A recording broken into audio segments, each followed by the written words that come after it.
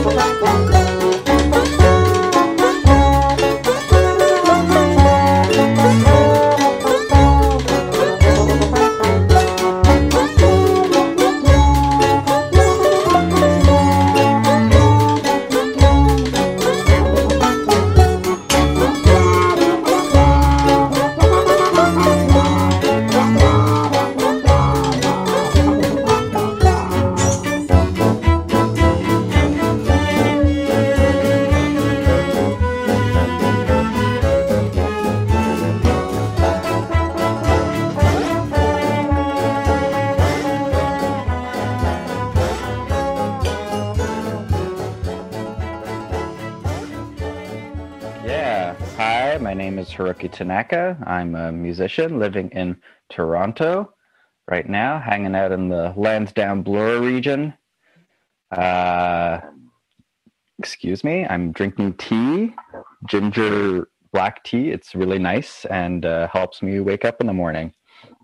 Let's get into it. You sound good, man. You sound good. Thank you for making time. And you know what we're doing here. We're talking about your career in music, but we're also beginning with kind of like your music education, and what normalized the weird, if you call what you do weird. I don't know. I think you got a really interesting musical vocabulary, and I love it. I love the sound of everything that I've heard you do. And so you may not classify it as weird, but it's definitely, it's experimental stuff, right? And so what normalized that side of your work, maybe to begin with, and just really wanting to learn about the influence of Doug Friesen. As you know, I'm doing a bit of a deep dive into Doug's work at Rosedale,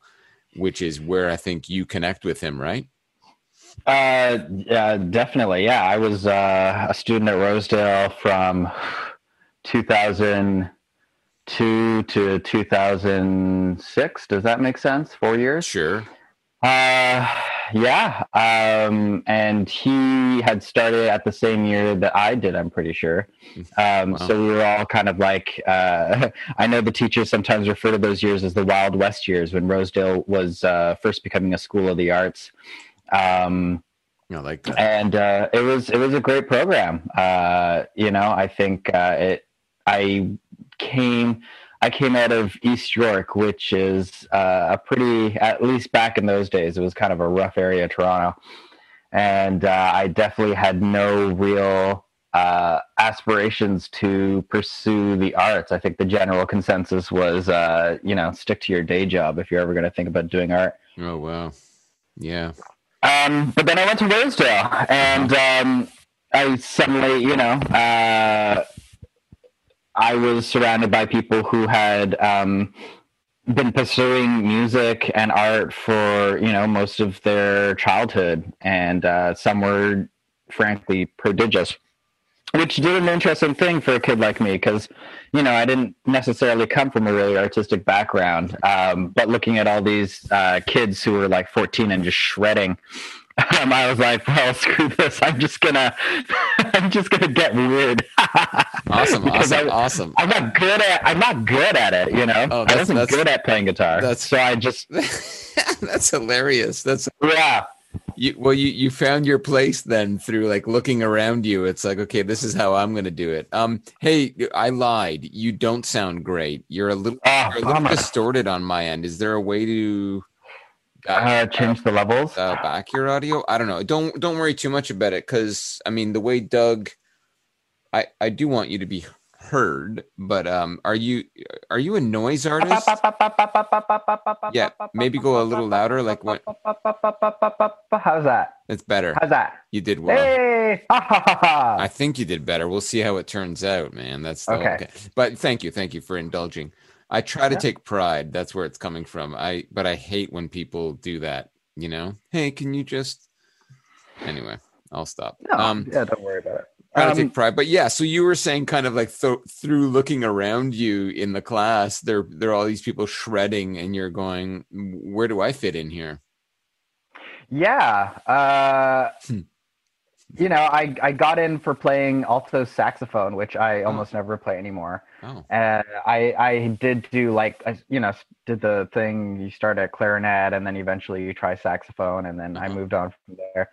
And played that in the Rosedale Senior Band for the entire time I was at Rosedale.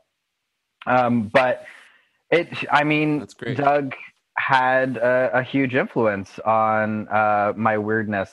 I remember back in grade 9, he was playing us stuff like Melt Banana and Naked City, and that just kind of, you know, up until then I was on a strict diet of like Sum 41. Oh gosh. And you know, the weirdest I went was Radiohead back then. Okay. And so he was like, here's some Japanese grindcore that you know, you'll never have found on your own. And it just really kind of opened the floodgates for me to be like, okay, you know, there's music that really is out there and is kind of like challenging my preconceived notions of what's enjoyable, and you know. How beautiful. Yeah. How beautiful. Yeah. I was hoping for that, you know, that's why I asked that question. It's nice that you use the word weird, not as a bad word, but you know, and I didn't mean it as a pejorative. I love what I'm hearing from you, and musically, and just I really want to. I've been excited to talk with you. So Doug made you weird. We could formally say it. We can. I mean, I have always been a weird. You're like, person. I was on my path. I was on my path. Yeah. From Fair. the get go, I was like some weird kind of like bookwormish half Japanese kid in an otherwise like Greek Orthodox elementary school in the middle of East York. Like, kids beat the shit out of me. They hated this weird kid who didn't play soccer or do anything normal. Amazing. And so yeah, I've always been an outsider, and so I think that really helped me not hold on to any sense of like trying to fit in or anything. Like, I've never fit in. Welcome to the podcast, friend. Welcome to the podcast. I mean, Thanks, it really is if you look back on the 100 some odd episodes by the time this comes out, you see a long list of outsider artists. You are not alone, and I think it's really part of the journey, and I'm really excited to hear that. Not the part about getting beat up, but just that you were always sort of these are always normal sounds to you. It just sounds like it is. Like, when I hear your music, I understand it in a way. Like, it just, I don't know, like that didn't make sense, but I really get where you're coming from. And I think I understand too, kind of what excites you about music, and really want to hear that from you. Before we hear that from you, can you maybe just tee up? Let's hear some of your early stuff. Like, I know you sent me this track, Cadence and Chaos. Can you maybe tee that up? You're 15 years old and on a mission. Yeah, I think I had pirated Acid in like whatever early iteration of that, circa 2003, 2005 or whatever. Okay. And yeah, so that would have been around grade 10. So by then Doug had, spent a year being like, okay, let's do some weird stuff.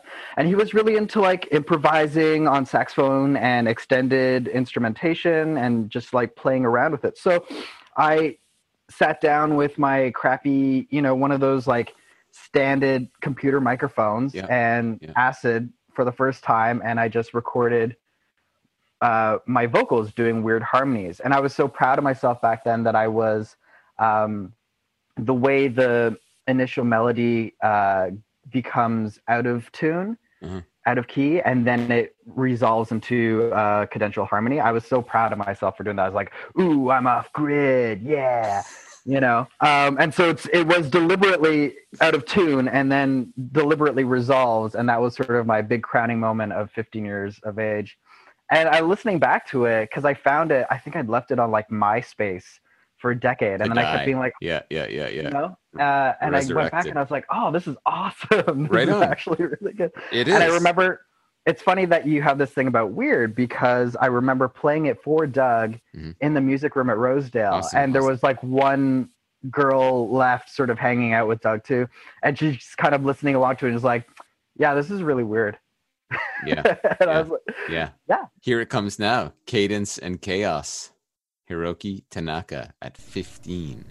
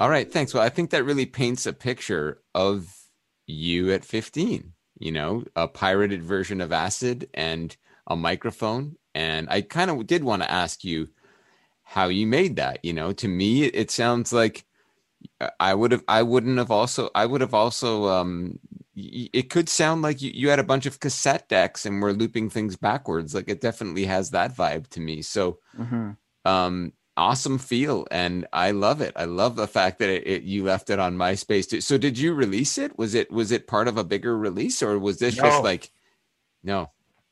Yeah, it was just a one-off that I put on, and completely forgot about it for a decade. Yeah, I really like the fact that it intersects with Doug too. So you're a year in with Doug at that point, and you release this strange thing, and as that girl aptly put it. Yes, it's weird, and no apologies for that. So where do you go from there? Are you with Doug for 4 years? Like, are you immersing in music as you're there at Rosedale? Like, does it start etching out a career path for you, or what? Career path. I mean, I have approached music crabwise my entire life. I think only really until What'd you like I say? joined Yamaha. Crabwise, like kind of like Oh, what, two steps forward, one step back, got kind it, of got thing. it, got it. Thanks. And yeah, I did definitely eke out a place even in Rosedale for being this weird kid who, instead of trying to get good at his instrument, just like bit down hard on the reed on his saxophone to make the super like John Zorn style squeal. Yeah. This was what I was proud of, and I had Good. like 13 pedals lined up in a row, and I'd plug it into a microphone and then drop the microphone into my saxophone, and I just make this like weird blurpy sounds that was all just like feedback mixed with occasional saxophone womps. And I didn't know how to play instruments, and I didn't care. And maybe Doug will be a bit sad to hear that, because I think he is also a very technically minded person, and he really believes in excellence in terms of musicianship. But Mm-hmm. it's always really for me been about sound and noise and textures as opposed to a real technical proficiency. Yeah. For most of my career, I think once Yamataka happened, I really sort of had the ability to focus and be like, okay, I need to actually be good and shred and stuff like that. And that's what happened, really. And what, you're playing guitar in that band, right? I Or was is I it was the lead multi-instrumental? guitarist. Okay. Yeah. I guess I should backtrack and also be Sure. like, I was studying classical guitar as well. So once I turned like 16, I was like, I want to learn how to be good at guitar. Yeah. So Yeah. Doug referred me to his friend Paul Linklater, Amazing. who is just an awesome, jovial, and excellent guitarist. And he kind of gave me some serious classical guitar chops. So I'm assuming you're going to segue into the Yamataka song, Hungry Ghost, and you'll Sure. hear the classical finger picking and stuff like that, which I picked up from, studying classical guitar with Paul and Yeah. doing my RCM grades and stuff like that as well. Amazing, amazing, amazing. So Yeah. you do your RCM grades in classical guitar, Hiroki? Yeah. I think I officially got up to like grade 8, but Like when? I, Like while you're in high school? yeah. Okay. I finished, I got up to grade 8 because I was considering also becoming a teacher at that point. Hmm. So um, the the school that I studied at, Paul taught at this place called Lippert Music Center. Yep. And the principal there, Charlene Beard, was like, you know what, you should at least get your grade 8 because you can officially teach once you get your grade 8. Yeah. So I got my grade 8. And, Good for you. by that point, I was sort of on the fence between going to university for music as well. I ended up getting accepted for creative writing as my major, so I went for that. And then I did music as a minor. Where'd you go? Concordia University, which will also segue into Great. Yamataka. I don't want to jump too much. I want to try and keep things on the train for you. Listen to this. Hiroki Tanaka leading the way, not wanting to time travel. Just he's got tea into the system and keep it focused, my friend. This is awesome. I really appreciate that. But you know what I'm loving is I think we're centered around the idea of like developing your musical vocabulary. You said a statement earlier that you thought Doug wouldn't appreciate, which is you didn't have an interest in necessarily how did you put it? You didn't care to master an instrument. Yeah, in the conventional technical sense. But the flip side of that is kind of like I always kind of throw back to the Claude Debussy said the same thing, but it was like after he had acquired a PhD in music. It's like, yeah, fuck it all, right? It's like, okay, well, it was easy for you to say that after you have etched out, you have developed you've put the time in. It sounds like in many different areas. You're definitely what I would think is a seeker. You're always looking for new ideas and concepts in music, but it's not to say that you set out on a path to I don't think it comes from a lack of work ethic or wanting to be great at what you do, right? Like that's not I think that's safe to say. Yeah. But it's got this definite flavor of like of that rebellious kind of I don't know. There's a lot in there that I appreciate and love. You know.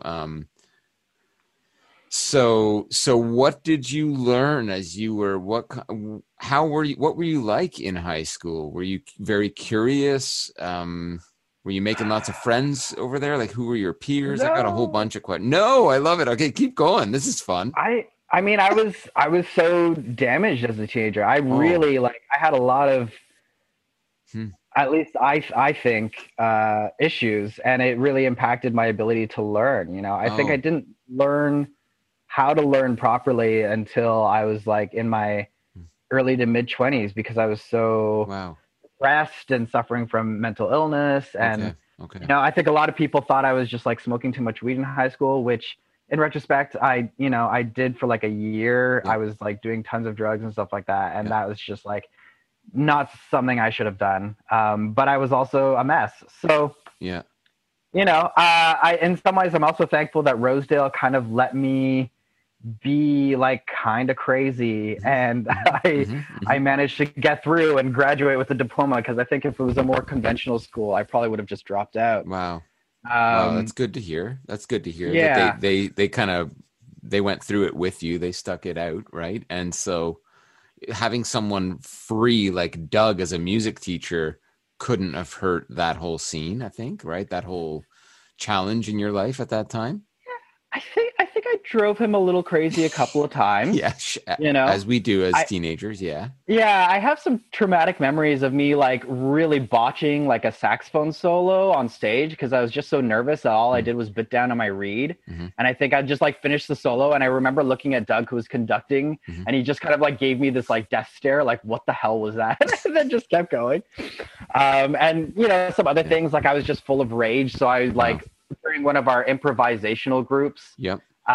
instead of like trying to play, I just like took my saxophone and started like smashing it against the music stand. And he was like, never do that. He was Oh. so mad at me. Oh. But I was just one of those kids who was easily overcome, I think. And I just really couldn't handle emotionally a lot of the stressors and cope with them in a really functional way. Wow.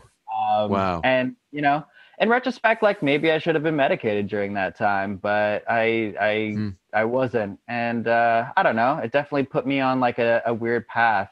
Yeah. Anyway, if you ever like talk to people from Rosedale during those years, Yeah. they'll know me as like the really weird guy who Wow. always wore the really large brimmed black hat. Oh yeah. Yeah. Yeah, I don't know, I was trying to be Amish or something. Yep. So yeah, it was a time, but it definitely set me on this course for being into weird music Yep. and exploring. And obviously, like Animal Collective was Oh. exploding at that time too. Yeah. So like with all the psychedelia and stuff that I was doing, like that really kind of coincided. I remember finding Sung Tongs, because oh man, do you remember Salad Fingers? No. No. I need to look this up. This sounds It fun. was this super weird internet phenomenon for like a second. Okay, But I'll look it up. on the credits, at one point they play the Animal Collective. Yeah. I forget the name, but it was one of the tracks in Sung Tongs, and that just kind of like opened the floodgates for that. And I was just devouring all this weird, you know, psychedelic music that was coming up at the time, like Black Dice and Animal Collective, and Yeah. getting into Melt Banana, Right on. Right on. and just really Acid Mother's Temple, which I coincidentally toured with back in 2019, which was totally bonkers. Amazing. Amazing. All that stuff was kind of fomenting and pushing me in this direction of Yeah. being like, you know what, as opposed to like being really technical and like all the John Zorn and the weird jazz that Doug was really into, I was like, I just want to get into weird noise and psychedelics and Merzbow and Yeah. Yeah. um and so that's where my trajectory was for Wow. those 4 years, you know, Wow. was a kind of like an anti-technical resistance to the general trend of musicianship at Rosedale. Were you the like I know you mentioned the word outsider, but were you the lone wolf? I would think there's a place for you in that community. Were you the only one really going in that direction, or were there others that you were collaborating with at that time that were kind of in the same diet, appreciating the same musical diet? Because that's all that Ah, for me all feels within the realm of Zorn and weird, and it's just a it's on the wheel of weird. It's like it's just a variation of it in a way, right? Like, were they accepting of all of this? I think there was some sort of like there was like a lot of kids were like, "Whoa, yeah, Hiroki, that's cool. Yeah. I'm gonna go play like jazz funk now." Okay. You know, Okay. I Oh. wasn't. I Okay. think even with like the people that I was hanging out with, Yeah. and I Who was were some of your peers that you might have been able to hang out with? Yeah. for Rosedale, which was notorious for a school full of freaks. I was with like the crazy metalheads who were the freaks of the freaks. I think Cool. some kids like labeled us as like the chem kids because they knew we did a bunch of drugs Oh yeah. and and they listened to like terrible metal. In retrospect, I didn't actually really enjoy metal at that time. Uh-huh. It was just what was being played by like the people I was hanging out with and like doing drugs with. Okay. Okay. Um, Oh, and this is interesting. Yeah. and yeah, I mean it was kind of a rough crowd, to be perfectly honest, but I Uh-huh. just didn't really feel like I fit in anywhere. And at least I was so depressed back then, I was mute for a year. I barely spoke for an entire year. I was so depressed. Oh wow. And those metalhead kids didn't give a shit that I like barely talked, you know? Wow. Wow. Whereas I think I felt too anxious to be around sort of the regular standard Rosedale popular kids crowd or Okay. whatever. Okay. Did you feel there was I a could, level of like snobbery, dare I say, or it seems like a pretty accepting um, overall from the folks I've spoken to, but did you feel it's otherwise? it was so Rosedale kind of had a hierarchy, but it was obviously not the regular cheerleaders and jocks, Yeah. of Okay. America's suburbs. It was the kids uh, who were really good at their instrument, really. Fair. Fair. Fair. They were kind of the ones, and you Mm. could kind of tell, like, okay, they were the lead, the Yeah. top of the saxophones or the lead guitarist of the senior band, and they were the kids who hung out on the grassy knoll, and Sure. yeah, I was never really one of those kids. Hmm. I had way too much anxiety to like socialize normally. Well, so you finish, you graduate, you stuck it out somehow, Hallelujah. and Yeah. you get the hell out of there, and you think I'm going to do creative writing at Concordia. Is that where you go like right after, or do you take any time to breathe? Uh, yeah. I went straight to Montreal. I couldn't wait to get out of Toronto, Yeah. Yeah. and sort of start anew. And I did do Concordia. I did it for about a year, Yeah. and then immediately dropped out. Bummed around Montreal for a few years. Did the most ridiculous of jobs, Uh-huh. including the classic. You become a game tester if you're an Anglo in Montreal. Right, So like I tested out Ubisoft like or something like this, or what? exactly, Really? yeah. Yeah. It was Warner Brothers and Babel, which is essentially they Yeah. hire people and then they rent them out to Ubisoft and Warner Brothers and all that stuff. Okay. But I was quality assurance. I worked at the McGill Pita Pit and handled all like the 3M drunk crowd for Yeah. McGill, those like broy assholes. Yeah. Yeah. And I was like a janitor. Anyway, I just like really was trying to figure myself out. And eventually I went back to Toronto for a year. And then I came back and was like, you know what? I just need to finish my studies. So I went to Concordia. Cool. Cool. Cool. And This is fun. yeah. And in that period, I met Alaska from Yamataka. So Right on. she was doing one of the first performances ever of Yamataka at the Concordia VA building.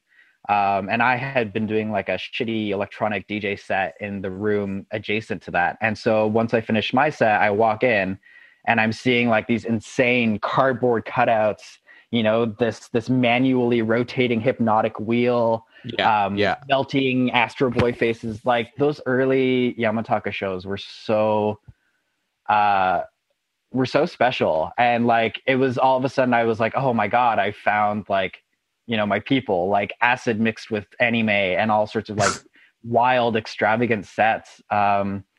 And so we connected over that, and we would like meet up at parties or whatever. Yeah. But it was really until I finished my studies at Concordia and had finally moved back to Toronto in 2013 Uh-huh. that she was looking for a new guitarist, and that's when we started talking. And then from there, I became I auditioned, you know, and it's true. It didn't hurt that I knew how to like read and play classical guitar and stuff like that, right? Okay. You know. Yeah. And so, yeah, they put me on to start playing guitar for the Severed soundtrack, which Severed was a video game that Yamataka scored Right on. soundtrack for. And then from then on, I became the full-time guitarist, and we recorded Dirt, and then proceeded to tour relentlessly from 2018 to 2019. Wow. Let's cut to Hungry Ghost. This is Hiroki performing as part with Yamataka Sonic Titan from their album Dirt.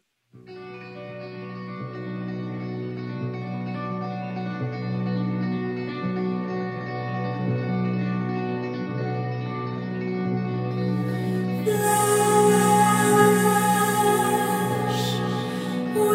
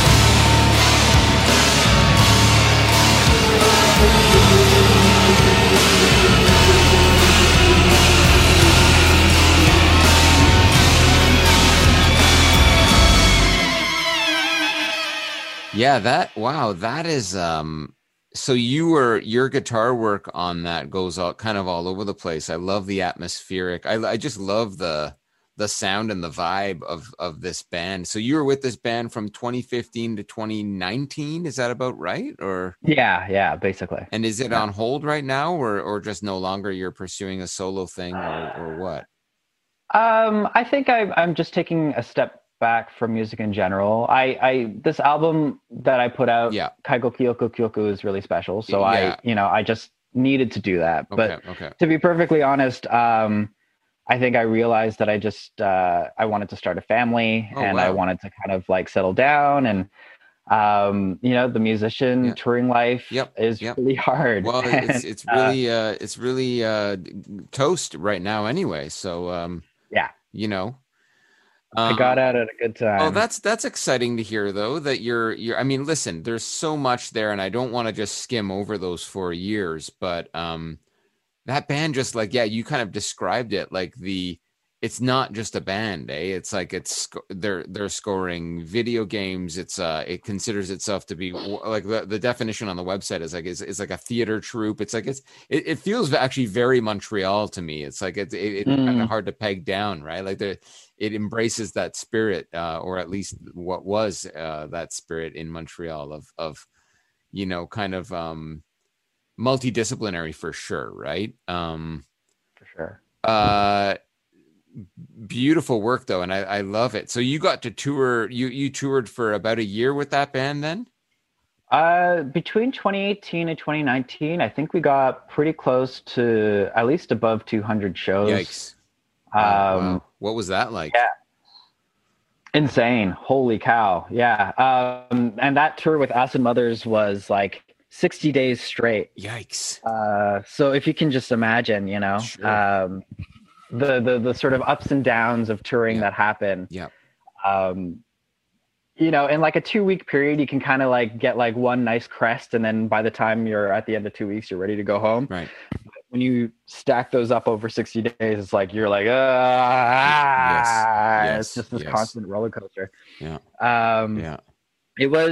I mean, it definitely instilled some grit in me. Hmm. And I have so much gratitude, honestly, for that experience because I saw so Cool. much of North America, Nice. Canada, United States, and Yeah. got to go to Europe for the first time, and Right not on. just as like a traveler, but as like Yeah. a touring musician, which Yeah. is a totally unique experience. If you ever want to visit a place, Yeah. like you'll see a completely different side of it Right. as Right. a musician, Right. touring. That's really nicely Um, put. That's nicely put. And you carry that with you, right? I mean, moving forward, no matter what you do as an artist, you have that beautifully saturated year of like looking back on it. And I'm sure that those ups and downs that you were alluding to is all there as well, right? It's just like you're stronger for it, I would say, but I yeah, definitely understand and sympathize with that notion of like, yeah, I'm not gonna do this for a decade, like not this way anyway, right?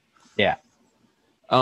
I want to leave us enough time to unpack this masterpiece of a work that is it out? Is it out? It's all out. Yeah, it came out on October 16th on Coke's Records. Well, congratulations on it. It's called Thank you. let you pronounce it, please. Kaigo Kaigo Kyoku Kyoku, which is literally translates to caregiving memory songs. Caregiving Memory Songs. And I gotta tell you, man, I wept just reading where you were with it, and I can't imagine. You know what it also reminds me of. Well, it's caregiving for your grandmother and then your uncle at the same time, I guess, or concurrently. It kind of those overlaps. So, Yeah. and I don't know. I mean, I don't want to get too heavy here with you, but I'm so moved by it. It brings up all of the things.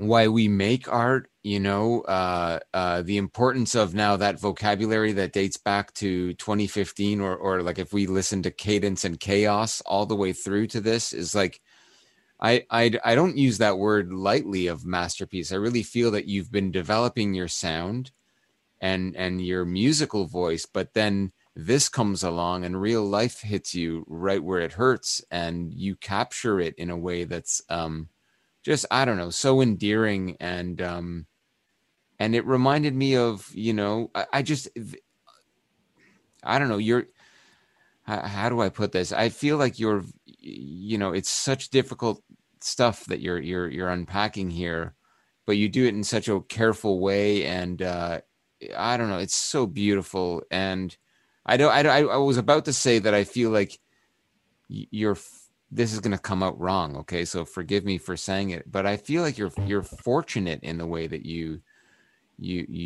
captured it. And it's just that those are the wrong words, because it's a really hard thing that you had to live through.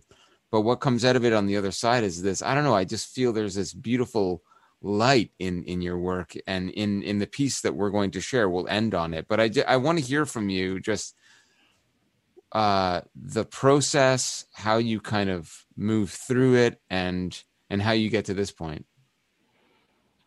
Um, the process of like how, I mean, so during that entire time that I was touring with Yamataka, I Yeah, was also, caring for my grandmother. I see. And so I moved in with her back in 2016, and She so was in Toronto, or like in the area, or what? yeah, Yeah. she was living in the house that I was born in. Okay. So it was a small, semi-detached and near Coxwell and Queen. Okay. And I'd sort of known that house all my life, obviously, and it just had gotten to a point where she needed a live-in caregiver, but we didn't want to sort of put her into an elder care facility Hmm. yet. So we were hoping, I could jump in and take care of her. And so I did, and I stayed with her. But by the time I had moved in, she was already, mid to late stage Alzheimer's. So uh, things were getting pretty challenging sometimes, and I think it was such a challenging and really emotional experience that at some point I just started writing about it. And so I came up with a few songs, Hmm. and Hmm. and people sort of kept goading me on to like keep working on it. Hmm. Um, in particular for Snowdrops, I also want to mention that my sister was a caregiver for my grandmother beforehand. So all the recordings that you hear of Yeah. Gran was when she was in her earlier stages of Alzheimer's, Oh. and my sister was sort of recording for her own sort of psychotherapy studies, Okay. an interview with my grandmother, and seeing how her memory affected her ability to recall things and stuff like that.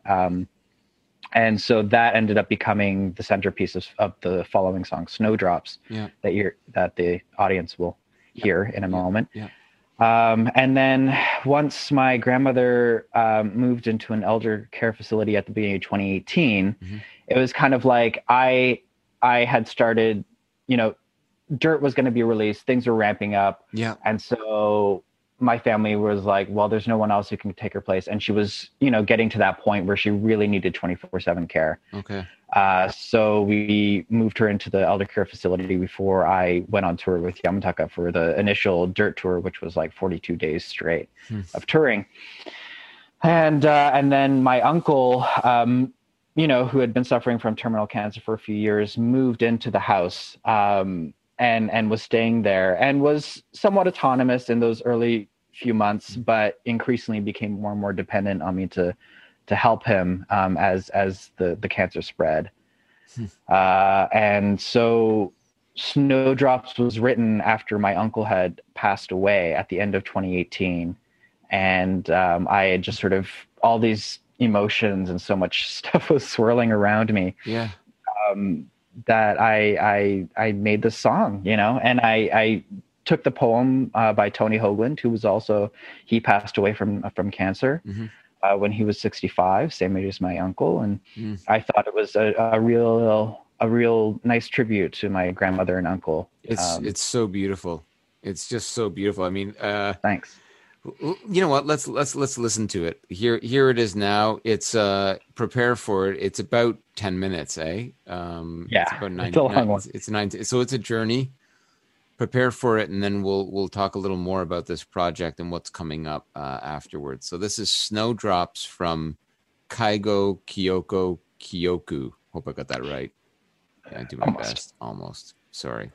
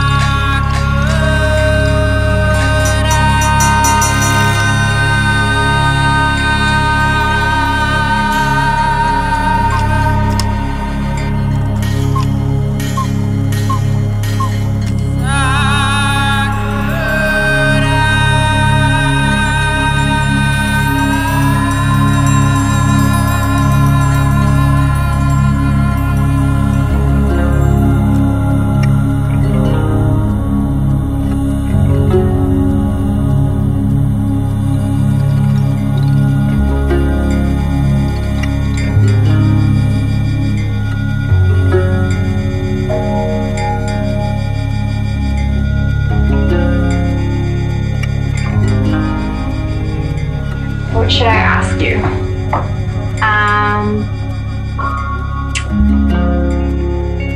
What's your name? My name is Kathleen Goring. And how many kids do you have? It's 5, isn't it? Yeah, it's 5. Where did you grow up? I grew up in Takada, Japan. What's Takada like?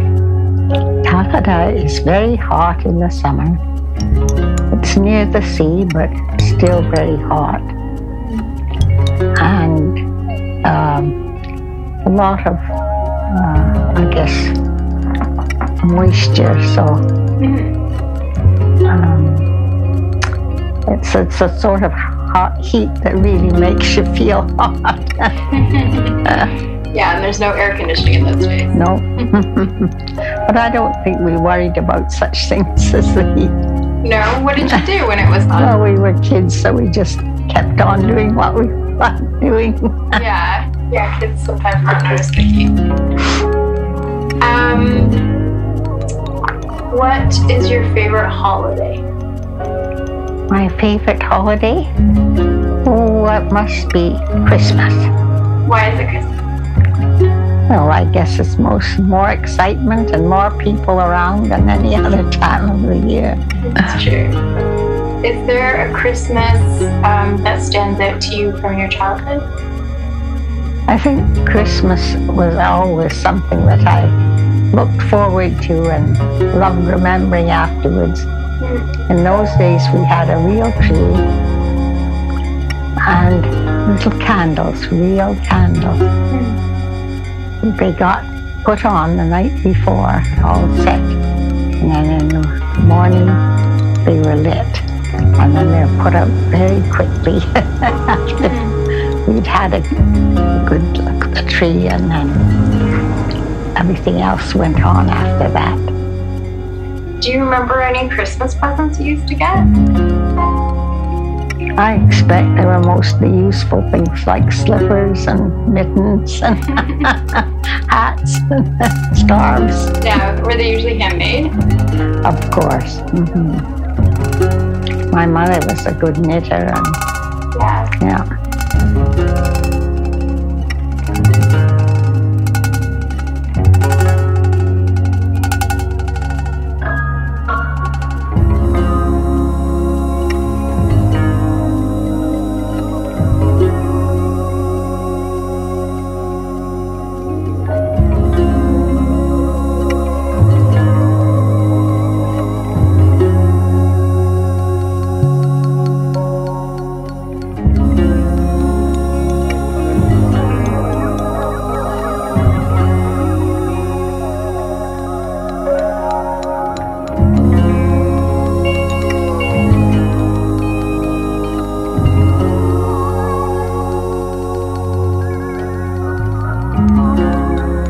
Sick for the last time in your life, walking around, shaky, frail, with your final illness, feeling the space between yourself and other people grow wider and wider, like the gap between a rowboat and its dock. You will begin to see the plants and flowers of your youth.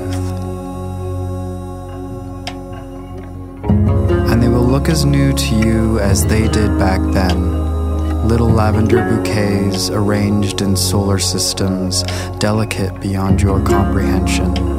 The dark gold buttons with the purple manes, the swan white throat splashed with radish-colored flecks, the thread-like stalks that end in asterisks. They are where you left them, by the bus stop bench, along the chain-link fence behind the widow's house. And you shall squat down on your heels and gaze at them, just as you did before, because this restitution of your heart is coming. You need not fear the indignities of death and growing old. The synagogue of Weedhead will be your evidence that every moment is not trampled by the march of all the rest.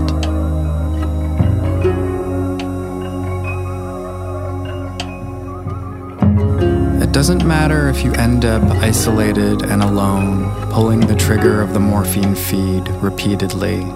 It doesn't matter if you die, whimpering into the railing of the hospital bed, refusing to see visitors, smelling your own body in the dawn. The dark ending does not cancel out the brightness of the middle. Your day of greatest joy cannot be dimmed by any shame.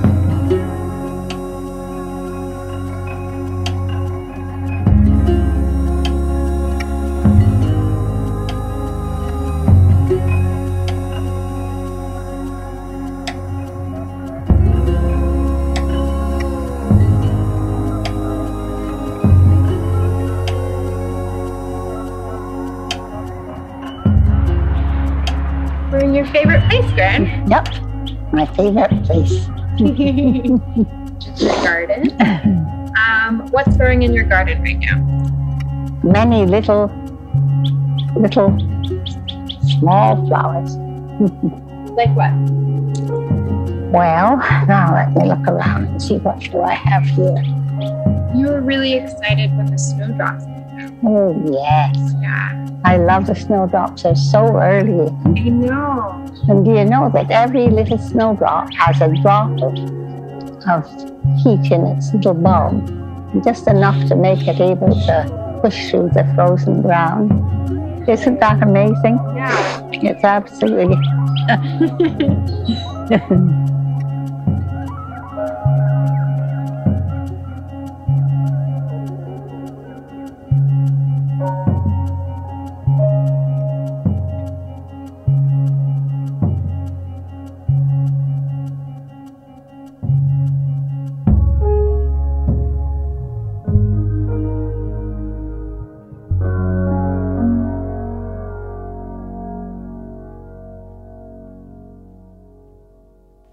So caregiving memory songs, this concept, you know, this whole idea of like, why do we make art? And it feels like it was like part of a healing process, or you're processing the thing live in real time, but just mature. I mean, I don't know.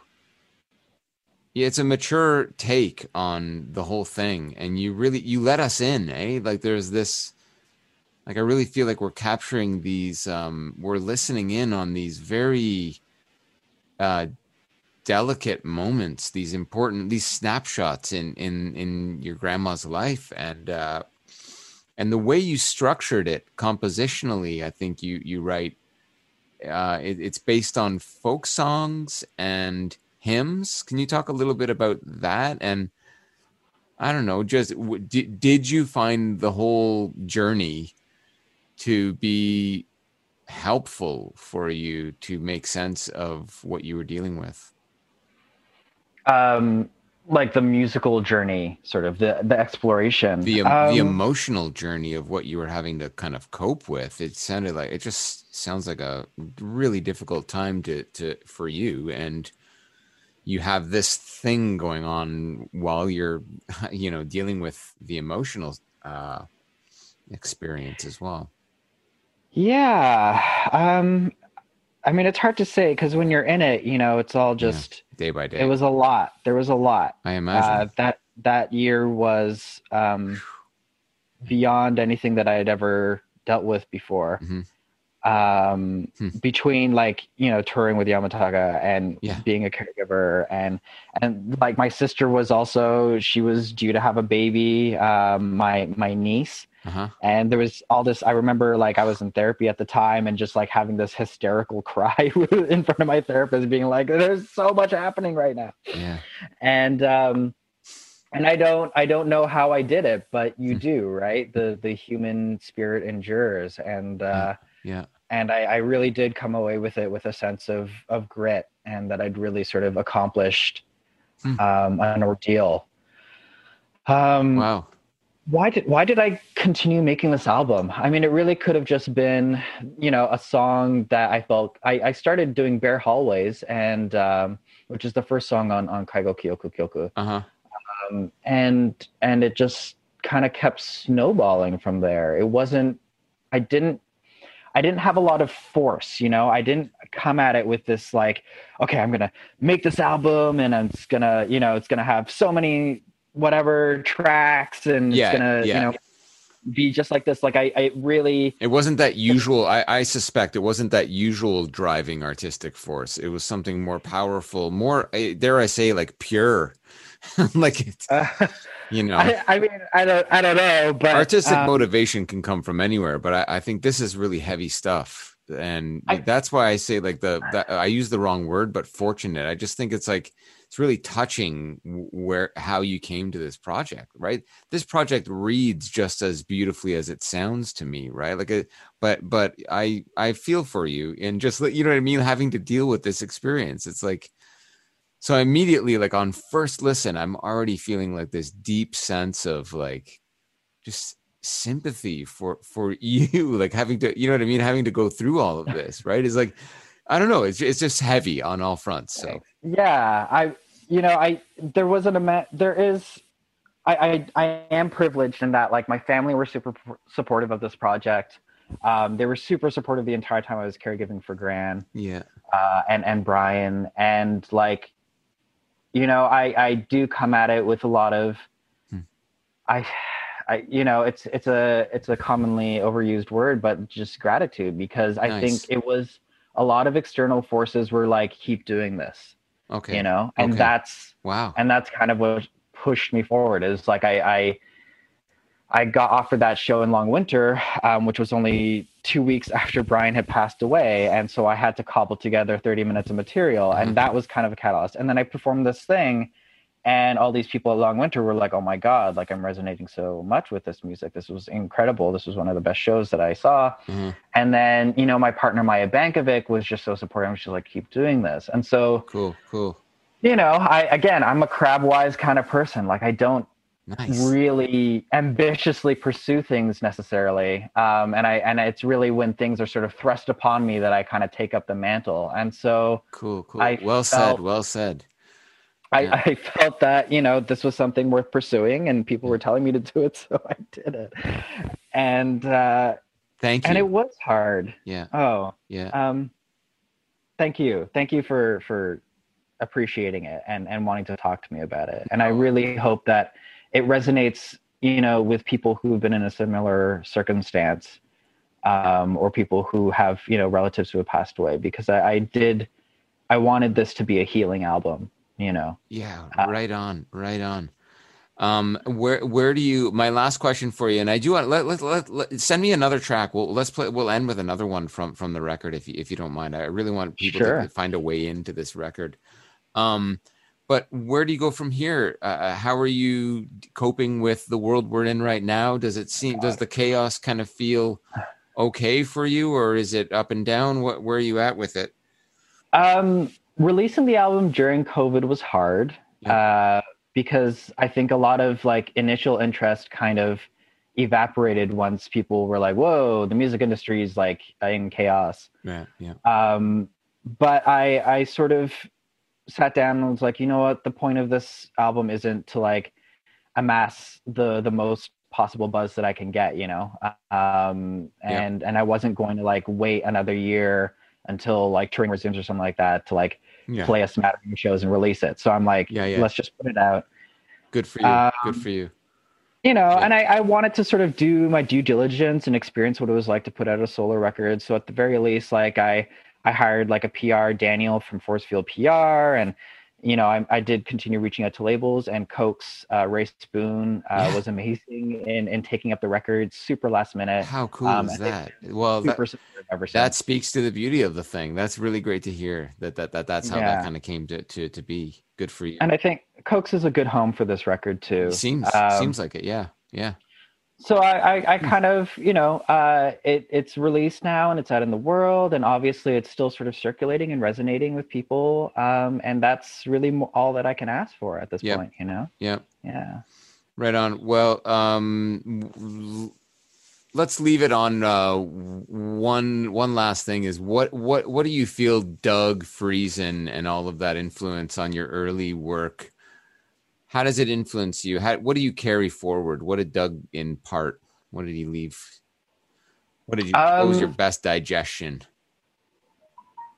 No need to follow convention or to, think about music in a strictly harmonic and melodic way. There was just a lot of freedom and improvisation, but also devotion to the craft. That I think he definitely emphasized, while I was with him. I love hearing about his journey too. I think he's working with Murray Schafer or something like that. How cool is that? Yeah. He was a real sort of mercurial teacher, and it was definitely now that I think back to it, super special. My Rosedale experience. I don't think people anywhere have really had a similar experience to that, as both being pushed to learn the technical side and the sort of classical side of their instrument, but then also doing these weird improvisatory classes and stuff like that is really special. Yeah. People can learn more about your work at hirokitanaka. hirokikyoku.com. I was close. So my name. But if you search Hiroki Tanaka on Google, you'll find me. Okay, cool. Thank you for, it's really nice to connect with you. It's such a pleasure. And thank you for all that you do. No, how unceremonious. Really appreciate your work. Oh, no. Oh, you just cut out there. Shit, yeah. My internet connection is unstable. I'm unstable. I hope you're all right. And let's listen to what track can we end with? I'll send you Blue Eyed Doll. Yeah, that's sort of the first single that came out on this album. Awesome. Thank you so much, Hiroki, and all the best. You as well. Great to meet you and talk to you again. Thank you. Take care. Ciao. You too. Bye. See you.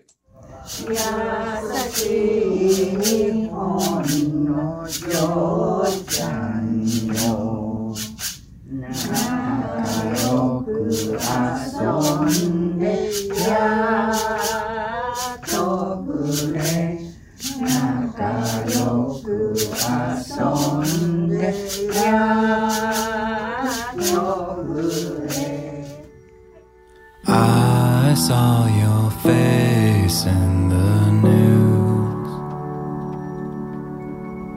smiling eyes, I keep it close to know what we went through. Getting off the plane, I saw the truth, and the grief comes in waves. I can feel it breaking the same old blue-eyed doll, ripping the same old blue-eyed doll, shedding the same old blue-eyed doll, sharing the same old blue-eyed doll.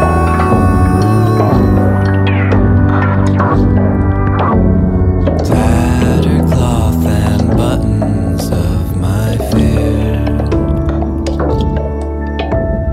Funny what it takes to make an old scar disappear.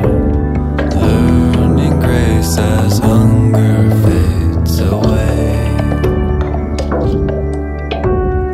And I know that you've opened closed eyes.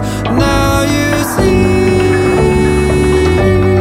breaking the same old blue-eyed doll, ripping the same old blue-eyed doll, shedding the same old blue-eyed doll, sharing the same old blue-eyed doll. Frightened like a child that sailed to a foreign shore. Don't you worry, what a wonder knocking at your door. Frightened like a child that sailed to a foreign shore.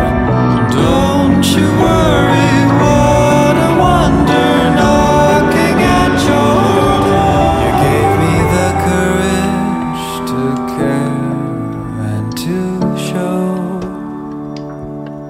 I wanna thank you for this blue-eyed doll, breaking the same old blue-eyed doll, ripping the same old blue-eyed doll, shedding the same old blue-eyed doll, sharing the same old blue-eyed doll.